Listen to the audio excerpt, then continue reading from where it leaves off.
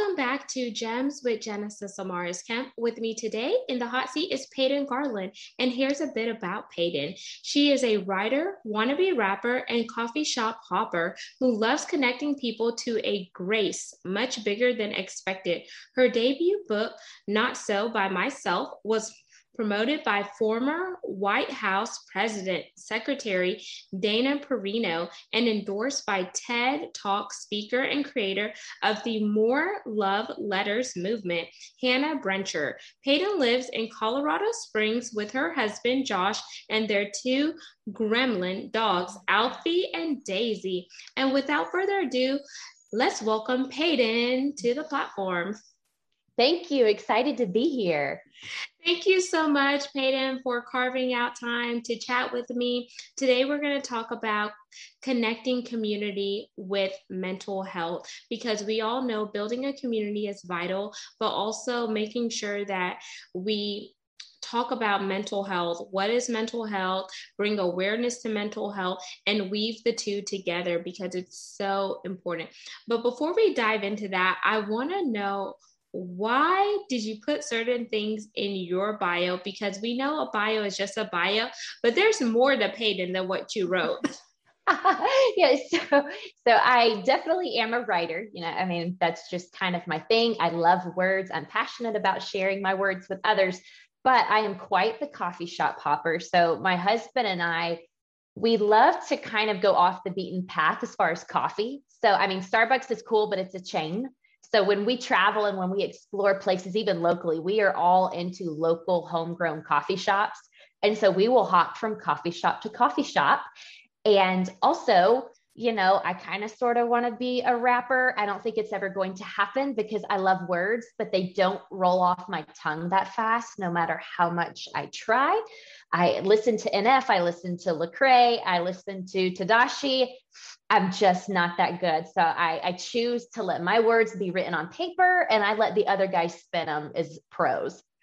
Oh, we have something else in common. I love Lecrae and Tadashi. I saw Lecrae live when he came to Houston for the 116 tour a few years ago, and it was just amazing. He was there with Andy Mineo, Trip Lee, and all those guys, and it was my husband's first CHH. And for those of you who are listening, CHH is Christian hip hop. And my husband was like into old school hardcore rap and all of that. And so whenever I tried to tell him about CHH, he's like, what is that? And then here we had the station called 91.7 Engine Radio, which has now moved completely to a digital platform. So you have to listen to it on the Engine app. So I just love that. So sidebar, y'all. I love that. No, Lazarus by Trip Lee is one of my favorites. So I'm glad we've got a lot of music connections over here. This is awesome. Yes. So at the end, you know what you're going to be doing? Dropping some bars. There you go. So when you think about community and creating a community, what does that look like for you, Peyton? And how do you ensure that the community that you're building, whether it's in your home front or externally, how do you go about doing that to give everybody a place of belonging, to let them know, hey, I'm here with you? So I was a Christian school kid and I was in a very small class. My graduating class was 13 people. And so growing up, my community was almost picked for me. And so once I got into adulthood, I had no clue what community really was outside of the 12 people I was in a classroom with for nearly 15 years of my life. So through college, through being a newlywed, changing jobs, my husband's a pilot, we move a lot, just moving around. So between all these different experiences and relationships, for me, community has come to be not necessarily who you're closest to as far as on the map. It's really not even whose posts you keep up with the most on social media. Community for me has been creating a space where people know I'll go the extra mile for them, not just because of word, but because of deed. And it doesn't have to be something big. But I have a very good friend of mine from college. Our love language to each other is when we know the other one's going through a hard season or has something tough coming up, we just Venmo each other $5 to grab a coffee. Like, it's just creating space to let someone know they matter and that someone on the other end of the phone, the computer, across from each other at the coffee shop, that person's just going to be there and go the extra mile. That's amazing because people in this world are so cruel, but there are also people in this world who are jewels and they come a dime a dozen because they actually go above and beyond, and they're not just connected with you at a surface level, they're willing to go deep diving with you. And whenever you are in the right community at the right time, it does, show. And then it also helps with your mental health, especially after the crazy year we had with the pandemic and people losing their jobs. That took a lot on people's mental health. And if they didn't have a community that supported them, then they fell by the wayside. And we don't want that to happen. And with us both coming from religious and spiritual backgrounds, it's so important that we practice what we preach and we are the hands and feet of Jesus. So I want to dive a little bit deeper into a personal side, if you don't mind. So you mentioned that your husband is a pilot and you guys move around a lot. How do you ensure that you are fitting in with the different communities that you move into? And how do you be the light if you were in a dark situation, if that question makes sense? Yeah, I show up when I don't want to. I think that's the key is, we've been married 3.5 years and we've moved 5 times. So it's just a lot of moving. And so things like finding a church, finding just a group of girls I can connect with, finding other dog moms who will take their dogs to the dog park with me. That's kind of exhausting when you move as often as we do. It's always this idea of, well, why make friends if I kind of know in another 6 months to a year, we're packing up and we're moving again, but I show up even when I don't want to, even when the logical side of me says this might not be a long-term thing. I invite friends to coffee. If my husband wants to introduce me to his coworker's wife, I go to dinner and I'm willing to meet new people. It's not always easy emotionally or mentally. Sometimes it's just draining to feel like you've got to show up when you don't know someone, because it's almost like this awkward playing 20 questions. And adulthood, making friends isn't quite as easy as you were when you were 5 and you were just playing on the playground. But I show up when it's hard, and I'm always vulnerable. I don't have to know you for long to share my story, because I think that is the way to be the light in the darkness, is to share your journey. Because for me, my journey has been full of failures, but because of the failures, it's been full of hope and freedom from perfection. Okay, we're going to dive into that part after this next question. So, with your husband being a pilot, because my husband is a chef, so they both work long hours and different stuff like that. But do you find yourself having to just be involved in his community a lot because it's a part of your profession? Because sometimes we as writers, yes, we have our communities, but a lot of our communities are online based and not necessarily face to face. So, do you find yourself tapping more into the pilot community, or maybe the air stewardess, or anything in that realm, versus tapping into your writing community and finding people who just get you and you just vibe with? Yeah. For me, it's one of those things where, you would think with being a pilot's wife that the pilots are just gone all the time, that their wives, or who knows where their wives are. But my husband has 2 good pilots, and they have wives and they have friends, and we very regularly grab coffee. We all grab dinner. And like you said, as a writer, you're kind of at your desk. And for me, I work from home. So I'm very isolated unless I'm proactive about it. And because of his job and the wives in that situation, I have been able to find community there. And that's been wonderful.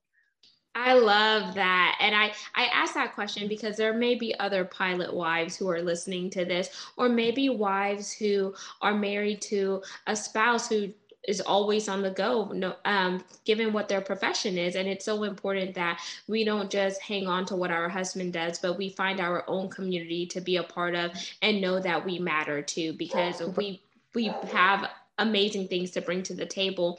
And you mentioned in your life you went through a lot of failures, but it was those failures that gave you hope. So can you talk about maybe 1 or 2 stories of a failure that was a test that you turned into your testimony? Yeah, no, thank you so much for asking that. I think I was a perfectionist growing up. I was a Christian school kid. I went to church every time the church doors were open. And so I learned to check all the boxes and to check them well. And that became my life. And it became quietly exhausting. And I didn't tell anyone. I just knew when to smile. I knew what to say. I knew what to do. And so I think one of the biggest failures in my life was probably when I was 25. I just knew I wasn't handling things well. My husband, Josh, had just started his piloting career, and he was actually at an air base 8 hours from home. So we weren't living together. We were still newlyweds. We had just moved to a new town anyway for me to start a new job.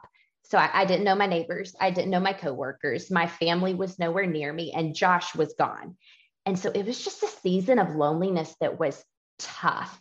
And my mental health was taking a toll. My physical health was taking a toll.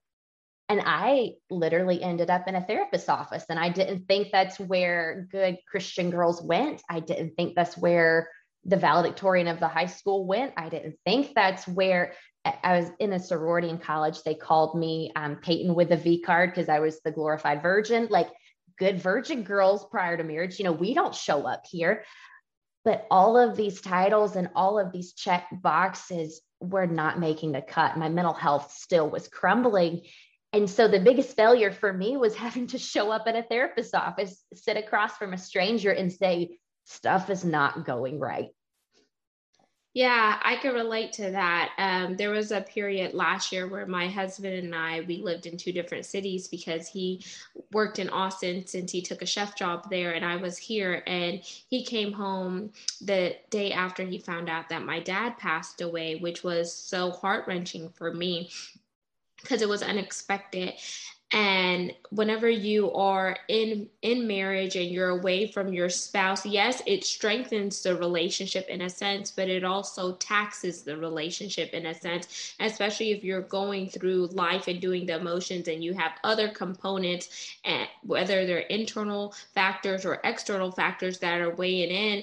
And sometimes you just have to, instead of tapping in, you have to kind of tap out and go to a SME, a subject matter expert, to help you unpack all the gunk and the garbage. Because if you talk to your mother, they're not going to understand. If you talk to your friends, they really don't understand. And you don't want to talk to certain people about certain issues because they put their 2 cents in it. And then before you know it, you say something and then they add their thing. And then before you know it, something is taken out of context. And you're like, that's not what I said, or anything like that.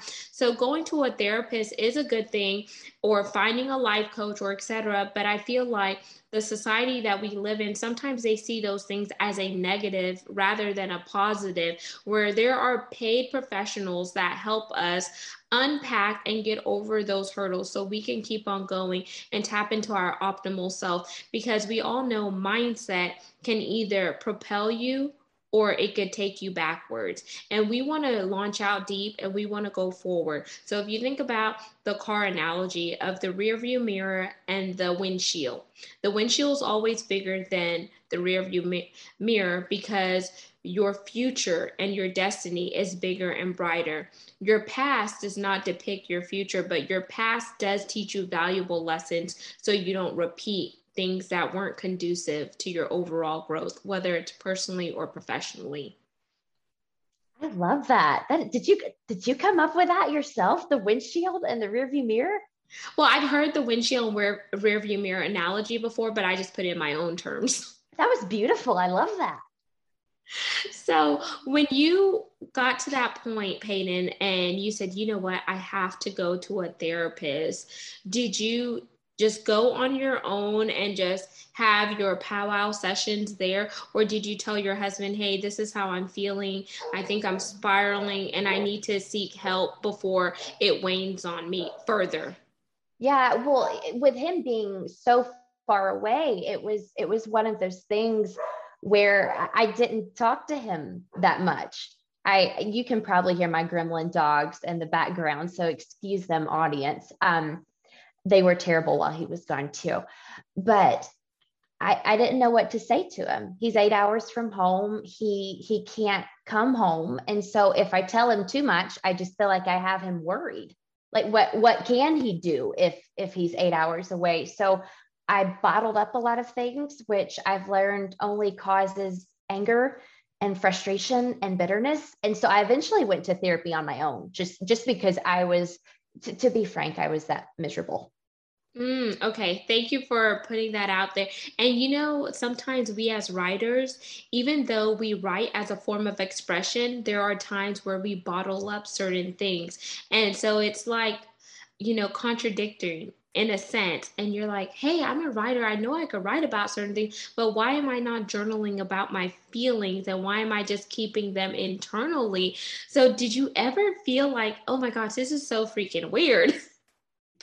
Yeah, that is such a good point. I've never thought of that, because what's funny is I don't journal my feelings. I bottle them up, get mad, and then unleash them on my therapist. Um, but that's actually how I ended up writing my book, is when my husband was able to come home from that airport and we were actually able to live under the same roof. The rear view mirror for me, the hindsight was I had learned so much about myself, and I learned to give myself grace. And I had learned that, I was diagnosed with OCD when I went to the therapist. I had learned that mental health problems should not be this terrible stigma. It's something people struggle with, and it's okay to seek help. And there was just so many aspects of my faith, of my marriage, of just discovering myself, that I felt like I should share those with others. And so that is kind of what launched Not So By Myself. I like that. And let's highlight the book a bit. So, how did you come up with the title of your book? And what was the moment where you said, you know what, I'm going to write this book because it's not just about Peyton, but it's going to help other people who pick up the book? So, Not So By Myself was a title that came pretty easy for me, just because, technically I was by myself, but in retrospect, to me being a person of faith, I wasn't alone in my journey. And the tagline is something that I took a little more time with. I took a little more thought, but the tagline for me was a safe space where God doesn't fix the loneliness, but sits with you instead. Because this was one of those seasons where God was not fixing the situation. Like, I wanted it fixed in terms of Josh coming home and my life being normal, and my dogs acting normal, or at least Josh taking away my terrible dogs. Like, something had to give at this point. But God didn't fix it. Instead, he showed me himself, and he showed me his patience, and he showed me his community. He showed up and he sat and he was vulnerable, and he let me be vulnerable.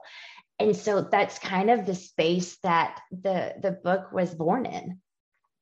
Did you have any go-to movies or scriptures that you held on to while you were writing the book?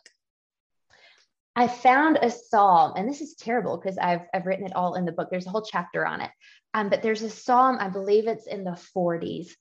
But I was reading it one day, and David had like done what David does, like something really stupid, and now people are after him. So David is backed into a corner again. And one of the verses, and I'm paraphrasing here, but it says, God, go get your war axe and defend me. I've seen you do this before, and I know you'll do it again. And so I love the idea of, okay, I'm in the same situation, like nothing has changed. I still mess up. I still am not honestly enjoying my life, just to be frank. But you are not just a lover, you're a fighter for me. You're my warrior. So get your war axe, you go do your thing. And I will sit here believing that I'll see you do this over and over again. Ah, I love that. And when you said, get your weapons, your war, I know I'm a warrior. It made me think about Priscilla Shire in the movie War Room, when Yes. her husband was gone. And there was times where he was present, like he was physically there, but his mind was elsewhere. And the elderly lady in the story said, you know what? You got to get your fight back. You got to fight for your family. And she goes through her closet and she just clears out everything. And her daughter thinks she's nuts though. And like, mommy, what are you doing with all your clothes and your shoes? And she began to war, and the Bible was her sword, and she went to battle. She wrote down scriptures, she put things on sticky notes, she really submerged herself in the word. And then before you know it, she started to see little inklings of God moving in and throughout her life. And her husband even loses his job, and does so many things. But then you see how the story turns 360, and the husband becomes, back loving her, spending time with their daughter and etc. But it's like, why do we have to go through to the pit in order to see the palace sometimes? Why do we have to fall and stumble before we can see the glory? And it just tests us, but it shows that we are resilient. It shows perseverance. It shows grit. And it shows us who we are and whose we are. Yeah. No, number one, I love that movie. I think that is a phenomenal, powerful movie. And it is one of those things where I did question God a lot in that really hard season of loneliness. And I think, you do ask why. Everyone does. And number one, I don't think Jesus is afraid of our questions, especially the hard ones. Again, Christian school kid, went in the church my whole life. I did hear some people say it was wrong to question God, that you should just have so much faith in his goodness and his plan that you have no questions. But also, if Jesus doesn't realize we're human, he's not Jesus. And since he is Jesus and he is all knowing and he is well attuned to our thoughts and our emotions and how messed up we are, then perhaps I can not only ask him why, but I can tell him just how I'm feeling in that season. I think my prayer life pivoted in that season. I'd always had a prayer life. It's not that I never talked to God, but I'd always showed up to prayer with it packaged and pretty and nice. And here's all the right words. And we said all the right things. But in that hard season, my prayer life got very blunt. It got very honest. And it was a lot of, hey, God, I don't know what you're doing. I don't like it, but I'm not going anywhere. So I will sit here and I will likely pout with you. I will stomp my feet at you, but I have to choose to believe that you are doing something, and I'll see it on the other side of this. And that's where God wants us to be real, because he knows we're not perfect. He knew us before he even formed us in our mother's womb. He knows the number of hairs on our head and stuff. And for us to just act like everything's okay, he knows everything's not okay.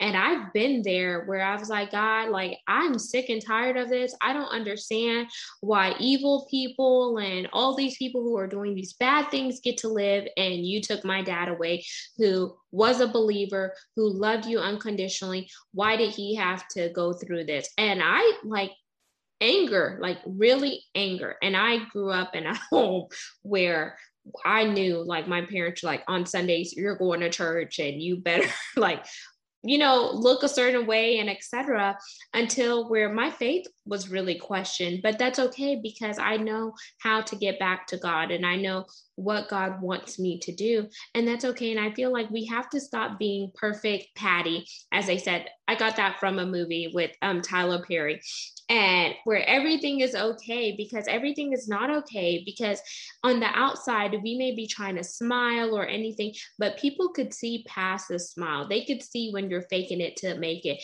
And why can't we just be vulnerable and say, you know what, I'm not okay, but I will be okay. It's just a mere season that I'm going through.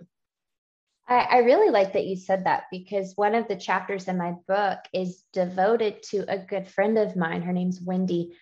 And while Josh was gone, she and I would meet up for like weekly coffee dates. She's an author as well. So we'd bring our laptops, we'd write, we'd chit chat. And I showed up one day and I hadn't even sat down. Like, this is her just 5-second glance over of me. And before my little booty could plop in the seat, she said, "What is wrong with you?" She said, you've literally lost weight since I saw you a week ago. Your hands are shaking. Like, look at your coffee cup. Like, your hands are rattling. You look exhausted. What is wrong with you? And I think so many times we're afraid to ask people those questions because we don't want to sound like we're intruding, or like, no one wants to tell a woman she looks like something's wrong. Like, you look sick, you look tired. Like, nobody wants to say that to a woman. But because Wendy stopped me in this moment of me just always trying to distract myself from loneliness, this go, go, go, go, go, hoping to fill all the quiet spaces with noise, because she broke that and just said, "Hey, something's wrong. Like, I know you and you're not okay." Her honesty is part of the reason that I did step back and eventually go to therapy. When I understood what was going on with my brain, it's what led me to have conversations with my husband and with family and friends. And And that's something that I think is irreplaceable. Yeah, Wendy was your roof tear, kind of like the Yeah. story in the Bible. You know that one? Yeah, Yeah. exactly. Yeah, where it's one of those things where she taught me, I wouldn't say almost how to, to gather up the pieces of me, like, Ruth in the wheat field, but I just knew wherever I went, she would go, and whatever hard season I was stuck in, she would stay with me. And for that, that's life changing. Yeah, it's amazing because we all need someone like that in our tribe, and not just someone. We need people like that in our tribe who will see us for who we are. They'll see us when we're low and when we're high, and they'll still be there. They'll call us out on our mess, or sometimes I say BS, because I'm a WIP, y'all, a work in progress. The Lord is still working on me on a daily basis. And I am not perfect. The only perfect person is Jesus Christ. And until he gets off the cross and comes to tap me, I'm going to still be going through this journey. And as we begin to wind down, Peyton, I want you to tell the listeners and the viewers one or two gems, and then we're going to play a rapid fire game. Ooh, okay, that sounds fun. I think one of the gems for me, if any of you heard my terrible dogs barking in the background, the first chapter of my book is called Dog Park Drama, and it's what. So when Josh first left, that time that he was gone for a really long time, I didn't want to sit by myself in the quiet because I was afraid my brain would get a little too loud, and all the things in my life I'd shoved in the corner of the closet would have to come out. So I was doing anything and everything to get out of the house. And so I thought, dog park, that sounds good. It's loud, it's furry, it's chaos. Like that will keep my mind busy. Well, I take my two terrible mutts to the dog park, and Daisy's doing fine. She's running around playing like a champ. Alfie, my big 85-pound brindle pup, decides that he has the hots for a three-legged dog there, a three-legged female, and he proceeds to do his thing, and he starts a riot. Like every male dog in the dog park, it's just a pile of dogs. There is fur everywhere. Owners are yelling and yanking their dogs. And my dog literally started a riot of 50 plus dogs in a dog park. So naturally, I have to take my dogs out. We never go back to that dog park again. And I'm driving home and I'm thinking to myself, it's not just bad that my dog literally tried to assault a poor three-legged dog at the dog park and start a complete mess. But this was all because I was so scared to sit with myself and face myself. And I'm just here to say one big nugget for me is distractions don't work. Distractions don't heal. For me, it was going to the dog park and not just crashing and burning. But for a lot of people, it's social media. It's just scrolling. It's the mindless scrolling that ends up in comparison games and ends up in wondering why your life doesn't look like hers or look like his. And so distractions don't work. At some point, you have to be vulnerable with yourself. And so that's one really big nugget that I've had to implement in my own life. And I think with that, the next thing is silence is not strength. I grew up in a Southern home. I'm from Georgia, and it was a lot of you pull life up by your bootstraps, you lace them up tight, and you just deal with life. I come from a long line, multiple generations of men who served in the military, all the way back to World War II, Vietnam, Korea.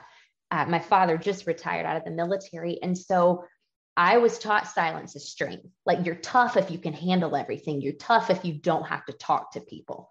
You just don't let anyone see your weak spot. But we have weak spots. And if you have a weak spot, it's possible you have a wound, and wounds don't heal on their own. And so I eventually had to come to the conclusion that not everyone has boots.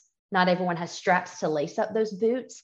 And silence is not strength. In fact, the freeing part is being vulnerable and open and honest and speaking into those silent spaces. Those are amazing gems. Distractions do not always work, and silence is not strength. Y'all hold on to that. That should definitely be on a t-shirt where you pen it, Peyton, because people need to know that.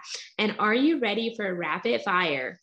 Let's do it. Okay. I was going to do 10 questions, but I want to be respectful of your time. So let me know if you have time for 10. If not, we'll do 5. Let's go for it. Okay. So number 1, favorite color. Favorite color's blue. Ooh, yes, team blue. Mine too. Coffee, tea, or bobo tea? Oh, you threw Bobo tea in there. Bobo tea wins. Bobo. Okay. 3, favorite movie. Oh gosh, favorite movie's got to be The Proposal with Sandra Bullock. Oh, okay. 4, dream car. Dream car is a white Lamborghini. Shut up. Seriously? Yes. We're gonna have to race because I love Lamborghinis.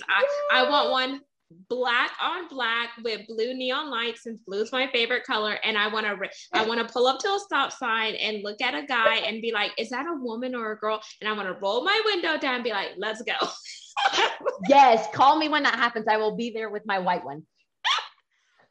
Awesome. 5, are you more of a heels girl or sneakers? Oh, sneakers. God did not give me really good feet. I've got some flat feet over here. Okay. Vans or Converse? Converse. Okay. Oh, we're down with the Chucks. Okay. 7, if you could go anywhere in the world, where would it be and why? Ooh, it's a tough tie between Ireland and Israel, but I'm going to have to go with Israel because I would just love to see where Jesus walked. I just think there is something heavenly on earth in Israel. Amazing. I don't know why when you just said that, it made me think of Kanye West's song, Jesus Walk. We'll work with that. Hey, dream vacation. Oh gosh. Honestly, put me in a cabin anywhere in the woods with lots of coffee and some quiet space to write. You and your husband should go check out Broken Bow, Oklahoma. They have like the cabins, and it's like glamping. And then some of the cabins have swing sets. They have hot tubs there. It's like really, really nice. I know what I'll be telling him when he walks through the door today. Thank you. My pleasure. 9, if you could have any superpower, what would it be? Oh, I would fly because I think sometimes just traffic makes me want to sin. And if I could just fly home, there'd be a lot less I'd have to answer to before Peter swung open the gates for me to go to heaven. I believe I could fly. There you go. And 10, you have to drop some bars. Oh, seriously? Yeah, you said you're a wannabe rapper. I'm a wannabe rapper. Let's see. What kind of topic could I do? I don't know. You could do mental health. You could do something like Wande. You could do Courtney Ramirez. You could do Evie. What is it? Evie McKinney, I think. Or there's so many. Or you could do a Lecrae verse. Oh my gosh. What is that lyric? Oh gosh, it's one of his brand new songs that just came out.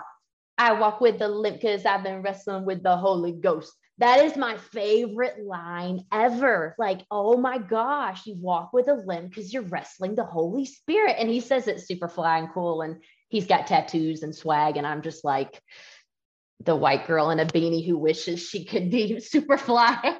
Swagalicious. There you go. Exactly. It kind of reminds me of Andy Mineo because I love Andy. He's like, I got my homies rolling with me, shotgun or something. He's like, and then he has this other song. It's like, I'm coming in hot. Just like I like what I live. Yes. My life on the speaker. I'm feeding my fam. I'm feeding the meter. Hey. Something. And then bonus question. You could ask me anything you want to know about me. Ooh, obviously Genesis is a biblical name, but I would love to know like the story behind you being named Genesis, because that's absolutely beautiful. So it's kind of cool and funny at the same time. So Genesis was like a brainstorm. It's like in the beginning. So it's biblical. It's a part of who I am. And then Amaris is also biblical. And then Kemp means warrior. So in the beginning, you go through stuff. And then in the end, you come into your warrior. And it kind of goes along with my book because my book is called From the Pit to the Palace. So that's me. But my parents love to call me what they named me. And I was like, I really want to rename myself. So I renamed myself to Genesis Amaris Kemp because it's a part of who I am. It's my goals, my values, my characteristics. And plus, since I am multicultural, my dad was Afro-Latina. He was from Curacao, so off the tip of Venezuela. And my mom is Caribbean. People could never say like my name. So I was like, you know what? I'm just going to do a name change. Well, I love it. Super beautiful. I love the meaning. And there you guys have it. And Peyton, I want you to tell the listeners and viewers one more time who you are, how they could connect with you on social media. Yeah, so Peyton Garland, if you want to check out my book, Just Not So By Myself on Amazon. I have my book, my blog, some other content on peytongarland.me. And if you want my dogs, if you will message me, I'll send you my home address and everything, the food, the heartworm pills, they all come free. So I'll also give you my mailing address if you want my dogs. And there you have it, listeners and viewers. All of Peyton's information will be in the show notes. Peyton, thank you again for coming on Gems. And for the lovely people, you know how I like to sign out. Peace, love, and lots of blessings. Remember, you are a masterpiece. The potter's wheel still works. And don't ever let somebody place you in a box because you weren't born in a box and it's not your time to be in a box. Save that for the afterlife. Until then, YOLO. You only live once.